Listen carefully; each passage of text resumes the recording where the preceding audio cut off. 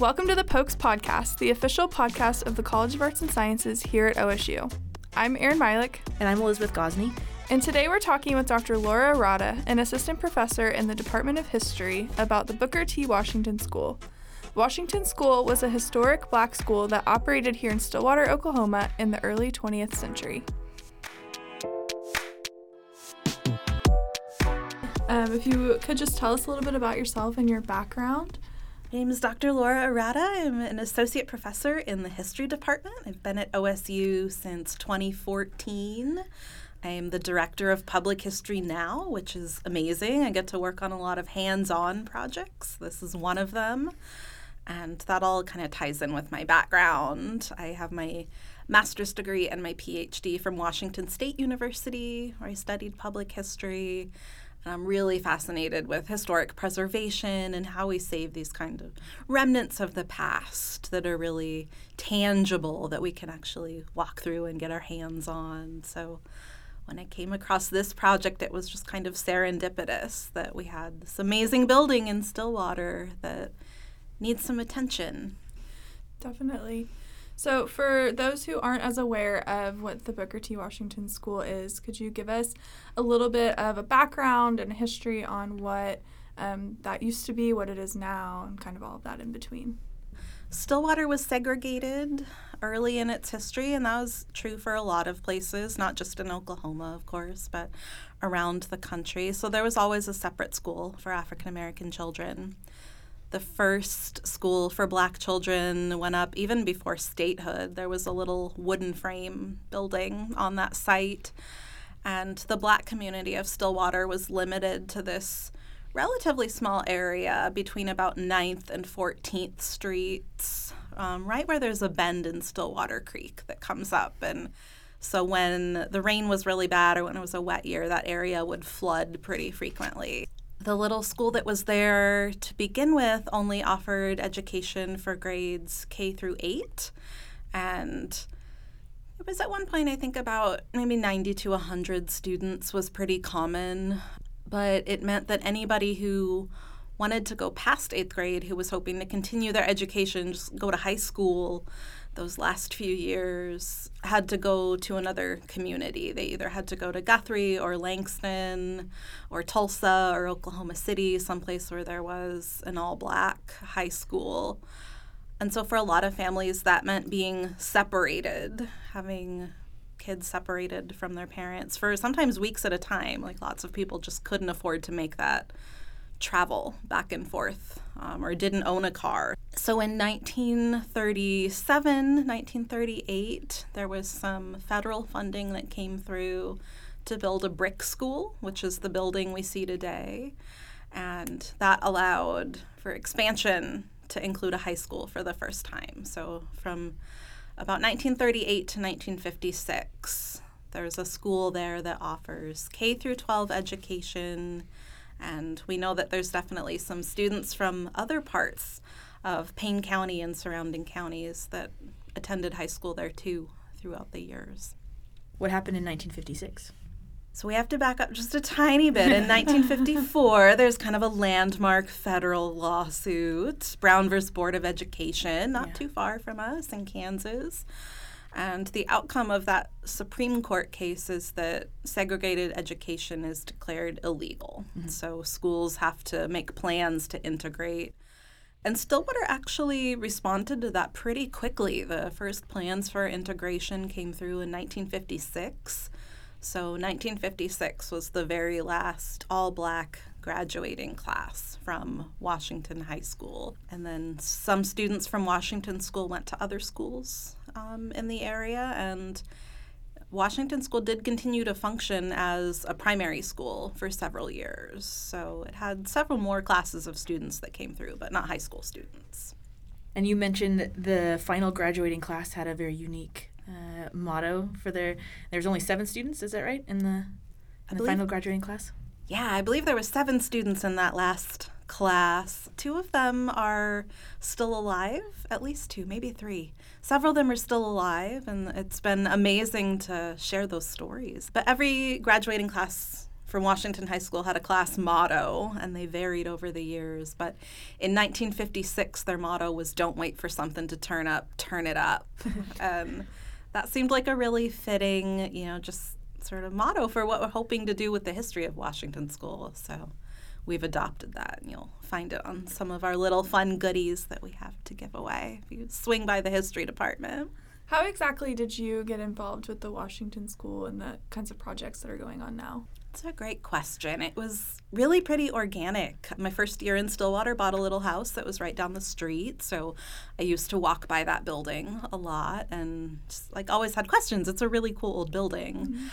And then we had a flood in Stillwater in 2019 that, of course, you can find lots of pictures of.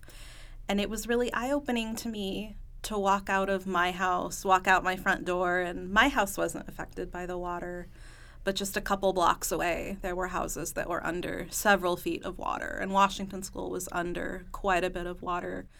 And so as a historian, that makes us start asking some questions about just historically, there's a reason that some places flood and other places don't flood as much. And then, of course, we had the pandemic hit in 2020, and when everything was shut down, I had a lot more time to sit around and sort of ask questions and go on a lot of long walks and go by Washington School. So I started wondering what I could do. And of course, a lot of things happened in 2020. We had the murder of George Floyd. There were some bigger news events making the national news and starting some really important conversations. And so for me as a historian looking around, I'm sort of asking, okay, well, what stories can I help tell that, speak to these bigger issues? That's part of my job. And so one of the things that was really desperately needed was just an assessment of this building. A lot of people said, well, it's in really bad condition. All it's good for now is tearing it down. You're not going to be able to save it. It's been through a lot. You've seen the floodwaters. And so I said, okay, well, if we don't have money to go in and, pay professional architects to do this really big survey, which would be really intensive, what if we had some students get involved? And I know that we have students here who do engineering and architecture things that would probably be interested. So I wonder if I can connect with some of them. And so I reached out to the engineering department and said, I know you have senior design teams that have to pick projects. Could I have a team to go with me into this school, and we'll try and get measurements and document the condition it's in, and then at least we'll know. The response I got was, okay, well, we'll see if students are interested, and if they are, then sure, you can have a team that'll go in and do that. And it's an amazing story. There were so many students who wanted to do it, who were like, yes, please let me work on Washington School, that I ended up with 2 teams. Wow. Because they couldn't be dissuaded from not working on this school. So we had 2 teams of engineering students, and they worked with history grad students. And we spent the whole semester just getting inside the building and taking measurements and looking at the condition of things. And those students were able to demonstrate pretty conclusively that this building's in a lot better shape than we thought it was. And it's holding up really well, actually, for what it's been through. And that was a really amazing first step to talking with other people and starting to say, hey, well, maybe there's more hope for this building than we thought. That's awesome. I love that kind of connection between the Stillwater community and OSU is yet again demonstrated in a project that is going to benefit both parties now, for sure. So you kind of touched on what OSU's involvement's been thus far, but kind of where does that go from here? There's so much work to do. I have another team of engineering students working on the building this semester, so we're still asking questions. And one of the outcomes has been that a private donor came through and bought back the building, essentially. It was under private ownership. It was kind of slated for demolition. That was always part of the discussion. And a private donor heard the story of its history and thought that was important and that it could still serve the community. So that donor paid to buy it back, essentially, and it transferred it to the city of Stillwater. So the city of Stillwater now owns the building and has title to the building. There's lots of things coming up in the next few months. What were some of the ideas that have come out? Like, what are some things that students are proposing to do with the building? Students have some amazing ideas. There's definitely a lot of enthusiasm for having it be sort of a study space or a community space. We're talking about all sorts of things right now, maybe a heritage garden outside that sort of allows all different kinds of people to learn about different native plants and how you grow things. That might be a possibility. Some people would love to see it be like an event space. Mm-hmm. There's been a lot of enthusiasm for restoring the basketball courts in the gymnasium and maybe having sort of 3-on-3 tournaments and things like that. So it's one of the amazing things. We don't know yet. We don't know what's going to happen, but the right idea will come out of it. You mentioned the 2019 flood and there's a history of flooding in that area. Are there concerns for that to be an issue moving forward with preserving the space? Absolutely. There's a particular bend of Stillwater Creek. I'm not an engineer, so this is how the engineering students explain it to me. I learn a ton from them about how water works and how we control water. But it is a concern. We have the ability to help it flood less, but we probably can't stop it from flooding. So the engineering students this semester that are working on it actually are assessing that question of what happens if we just allow it to flood. We're just going to accept that sometimes the water is going to be high enough we can't keep it out. So how do we clean that up? How do we make sure electrical outlets and things are moved up high enough that they won't be affected? What do we have to do to, manage that? And also that'd be kind of a cool part of the building's history, if it was just sort of acknowledged that this is going to be part of saving it, is accepting that sometimes it'll get some water inside of it. So we'll see what they come up with. Yeah, shout out to my engineering team. Well, you've brought, our listeners can't see, but you've brought photos of some of the students, the football team, and it looks like maybe one of the graduating classes. So can you tell us some stories or some other things about the actual students and maybe the teachers who attended this school and who taught at this school? There's so many great stories. Anyone who's interested in hearing some firsthand accounts, the Oklahoma Oral History Research Program through our library here did collect some oral histories with a few alumni of the school that talk about the community and what life was like, and those are all available for free through our website, so that's a great resource. There's lots of great stories about Washington School being sort of the heart of the community. I think my favorite one that I've come across, and I'm still doing some more research, but in the 1930s, the football team for Washington High School was really, really good. They won like a ton of games, and they used to play on the field across the street from the school that's now like where the dog park and the splash pad and the baseball fields are. They used to play over there. And there was a period of time in the 1930s when the OSU football team wasn't as successful.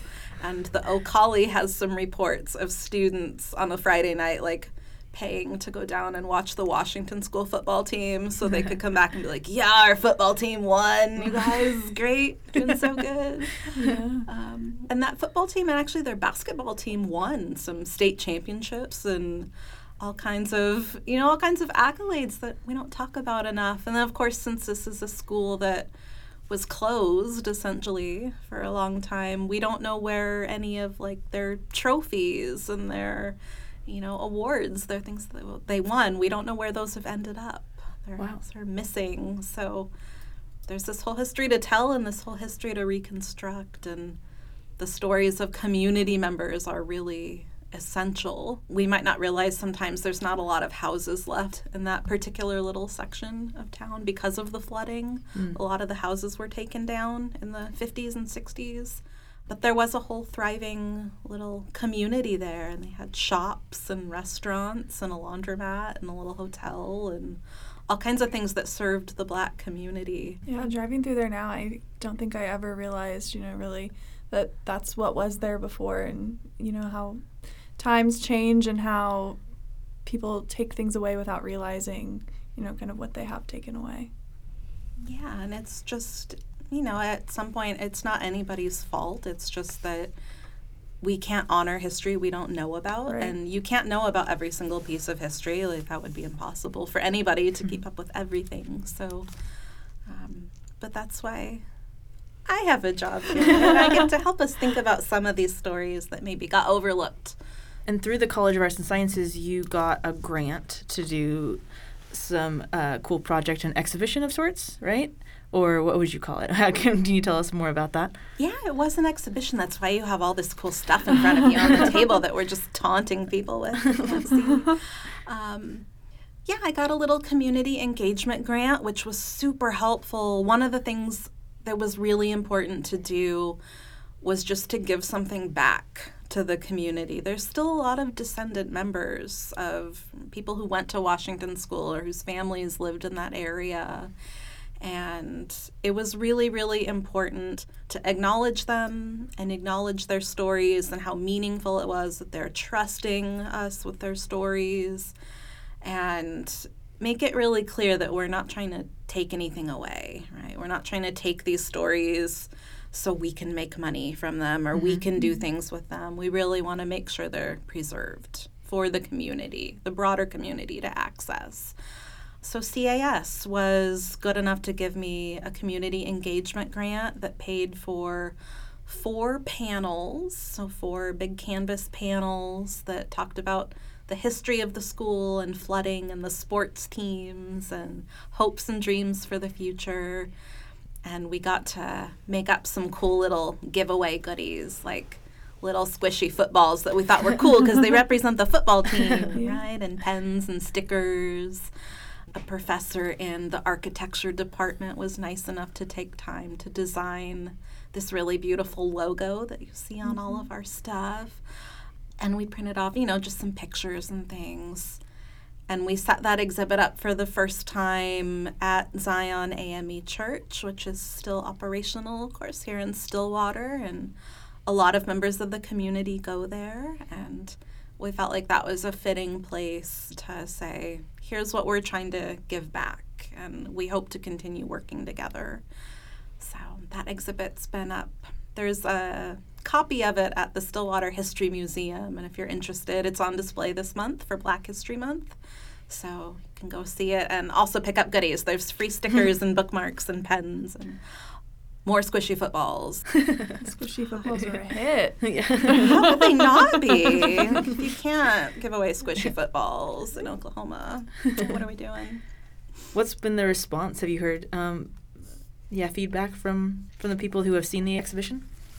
Yeah, and it's been so positive. I've been invited to talk about the exhibit at several of the churches around town and some different community functions, the city of Stillwater. And the sort of overwhelming response, if I had to summarize it, is a lot of people saying, wow, I just didn't know. Yeah. I just didn't know about this history, but it's really interesting to learn about, and I'm glad I learned a little bit more about it. Actually, it was like a fun story. The person who printed off the physical panels, so who made the actual panels of the exhibit, had reached out to us and said, wow, I've lived in Stillwater my whole life, and I just never knew. I had no idea. That was the history of the building. It's like, all right, we've already reached, the first person. Yeah. So what are there other kinds of ways for the community to get involved with your preservation efforts? Of course. The immediate thing that's coming up is we're going to have a community cleanup day. I don't have all the details yet, but I'm sure I can send them to you, and you can link them to the podcast when it's out. So there will be a day where the community gets a chance to get involved, and we're going to clean out. There's some debris left over in the building that needs to be cleaned up. So that'll be coming up in the next couple months. And there for sure will be some bigger discussions. We're going to need to hear from the community, what they want in this space and what people think should happen there. What are some of the challenges that you've faced in your efforts to preserve the school? And have you faced any other challenges in preserving Black history in Oklahoma or in other areas of your work? Because I know one of your areas of expertise is African American history. That's an amazing question. It can be a real challenge. It's not only Black history, but there's just some history that isn't recorded in the same way that other history is. And so it can be a challenge to find the documents and the sources and the things as a historian we typically look for to tell a story. So Washington School is a great example. When the school was built, that part of Stillwater actually wasn't incorporated in city limits. Mm-hmm. And that meant the city didn't have to provide water or sewer or garbage service or even electricity. A lot of people lived in that area without running water, even without like outdoor toilets. There were sort of communal like lavatories and places that were outdoors that people had to access. And as a result of that, because the school wasn't technically within city limits, it wasn't run by the city for a long time. So the records that we would normally expect to find about a school just don't exist. They haven't been preserved. On the flip side of that, though, the silver lining is it's a really amazing opportunity for Stillwater more broadly to still have this piece of history. There were at one point over 50 Black towns in Oklahoma, and now there's only 13 of them that are left. And most of the ones that are left don't have their school buildings. And most of the school buildings that served Black communities from that era are gone. Just for one example, there was Booker T. Washington School in Stillwater, and there was also a Booker T. Washington School in Cushing. They were funded at the same time and built around the same time. And the one in Cushing is gone. There's nothing there. So that's honestly kind of an amazing thing for our community that we can say, you know what, we saved this. You did mention, that your work is kind of a detective, has that element to it. So can we ask about your process when you don't have resources or records that are available in other circumstances? Where do you start? What's your process? It really does just become kind of an expedition of you look for one little piece of information and see where it leads you. One of the most important sort of sources that popped up was a 1943 report that was put together by an OSU sociology professor who worked here for a long time. And it was just a report basically on conditions for Black Americans in Stillwater. And he had collected the information for it from the students at Washington School. So the students had actually gone out and interviewed every family who lived in the Black community and collected these little data sheets and then submitted it to this professor, and he collated it into this report.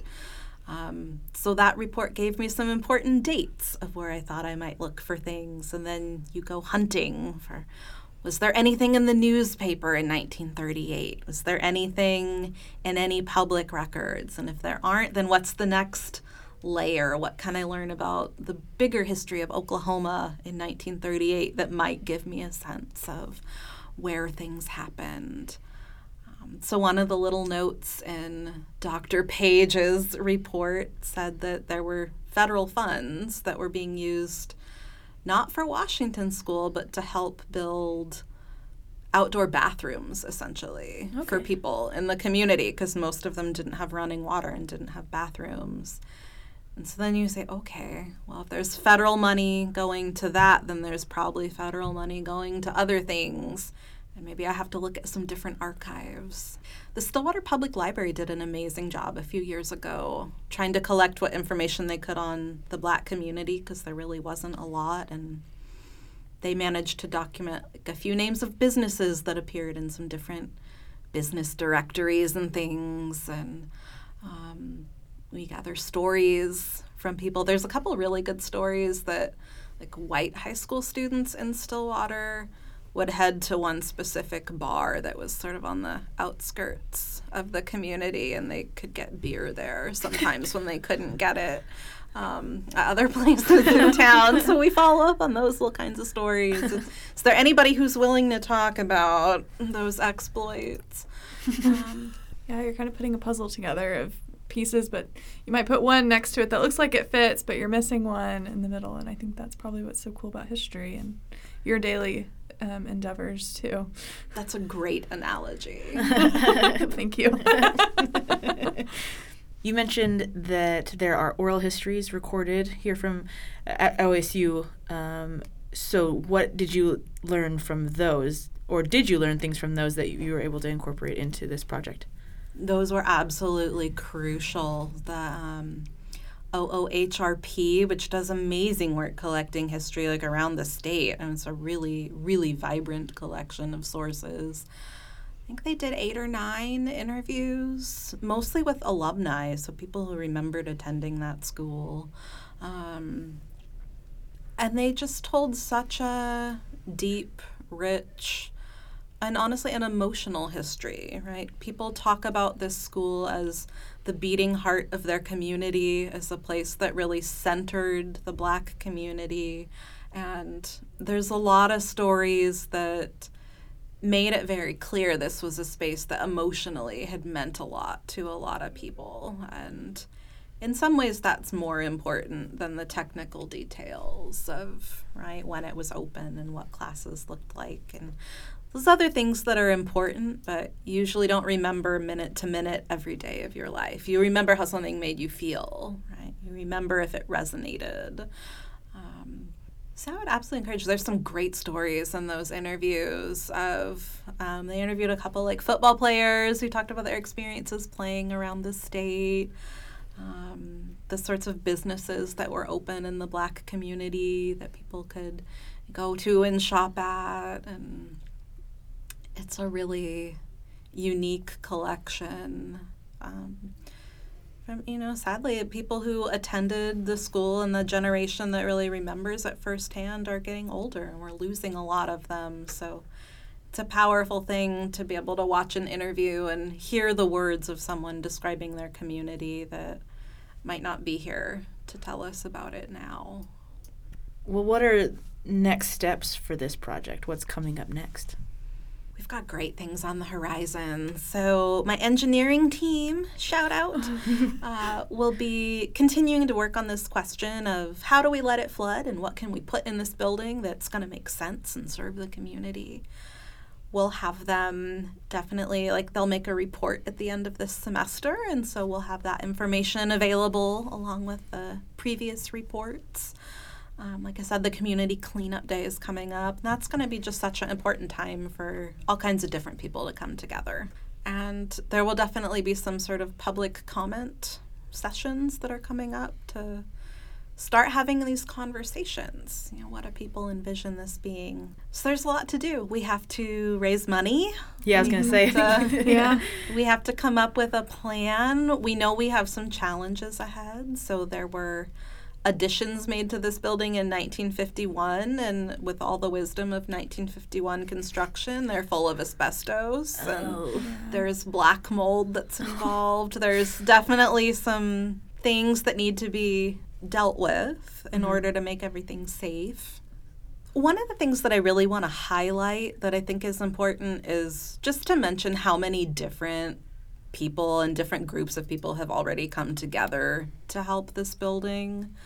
So I'm not from Oklahoma, right? I grew up in California, a little ways away, and I moved here in 2014. So that was a really unique opportunity for me to come in and say, well, I don't know the history of this community. I'm having to learn it as I go, and I think that opened up some doors to just talk with lots of different people, who maybe didn't know the history. OSU has been involved, the departments of history and civil and environmental engineering and architecture, the OOHRP, also different community organizations, Stillwater Public Library, Stillwater History Museum, which you should go check it out, has some great stuff on display.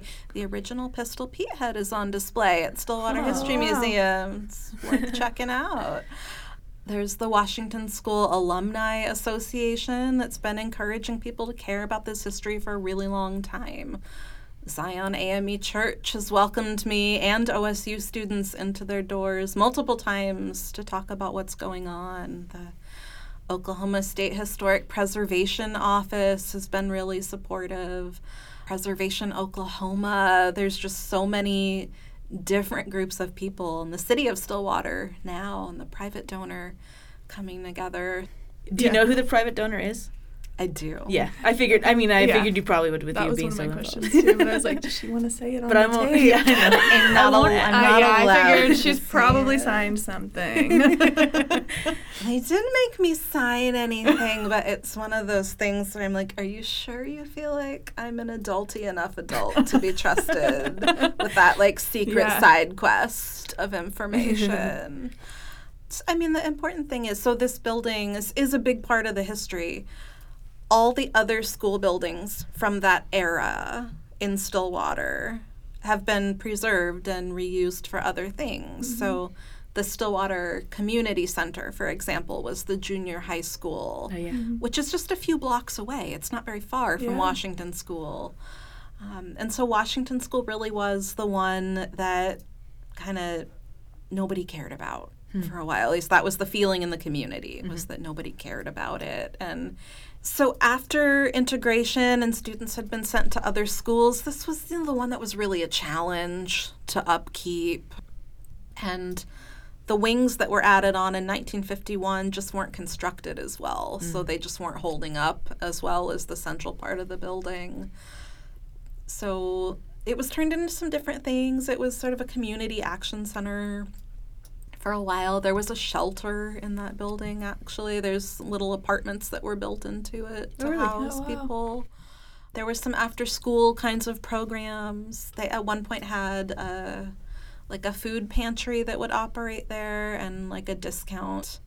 It was a little sort of a pop-up shop. So if you didn't have a lot of money, you could go to Washington School and into the auditorium, and you could buy like Christmas gifts for your family for a really discounted price.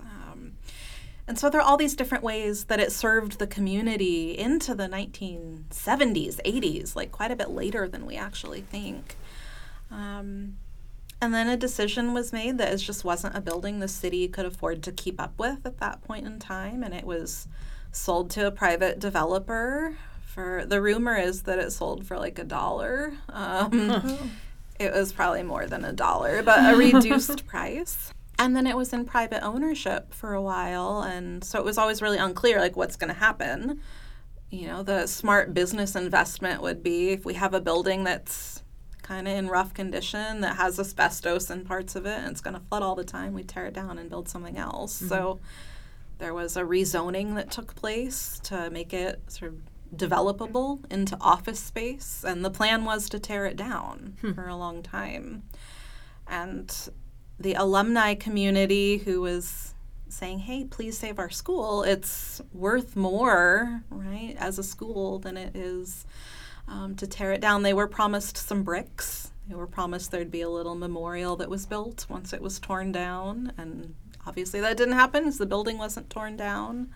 But you can kind of see all the perspectives. So the alumni community felt like this was really important, and other members of the community were like, well, but it's a challenge to save that building. And the private, developer who bought it wasn't doing anything wrong. He made a business decision, and that's very understandable. So there were all these sorts of just actions or inactions that made it really unclear. Is that part of, now this is getting more personal, just in your research and maybe not as specific to Washington School, but is that one of the motivations that got you into your work, into public history? As, kind of just appreciating the history of something and telling the story for future generations? I grew up on a farm, and we were pretty poor. We were kind of out in the middle of nowhere. There weren't a lot of expectations for me that I was going to go to college or do any of those things with my life. And I don't think my life would have gone the same way if it hadn't been for discovering history, and that I was, good at doing that detective work and putting those puzzles together with history. But how it really came about for me is I discovered this story in Virginia City, Montana, of a woman named Sarah Bickford. And when I first showed up in Virginia City as a graduate student studying public history at Washington State University, everything that was known about Sarah Bickford fit on one 8.5 by 11 sheet of paper. And it didn't even fill the whole sheet of paper. It was just like a paragraph. It said, well, there was an African-American woman named Sarah who lived in this town. And for a lot of years, she operated the Virginia City Water Company. Say, okay, so she's a Black female public utilities owner. And this would have been in like the 1900s, so like really early. And Sarah had been a slave. She was enslaved for the first part of her life. And so when I said for the first time, okay, I think I want to do like grad school research on Sarah Bickford, a bunch of people flat out said, well, you're never going to be able to do that. You're never going to find the sources to write that book. It's impossible. You might find some things, but it was at one point put to me as like, well, that'll be career suicide if you try and write that book. And fortunately for me and Sarah, I'm just like a, stubborn, tiny redneck. I know my roots. And literally, I climbed back up in my big truck and drove back to Virginia City and was like, I'm going to, find this story. And so I was able to find her. There were these little remnants of her in the records that shouldn't have existed, but they were there. And it was one of these things where nobody had looked for them because people assumed they wouldn't be there, as you would. These aren't records that were kept typically. And so I ended up being able to write a whole book about Sarah Bickford.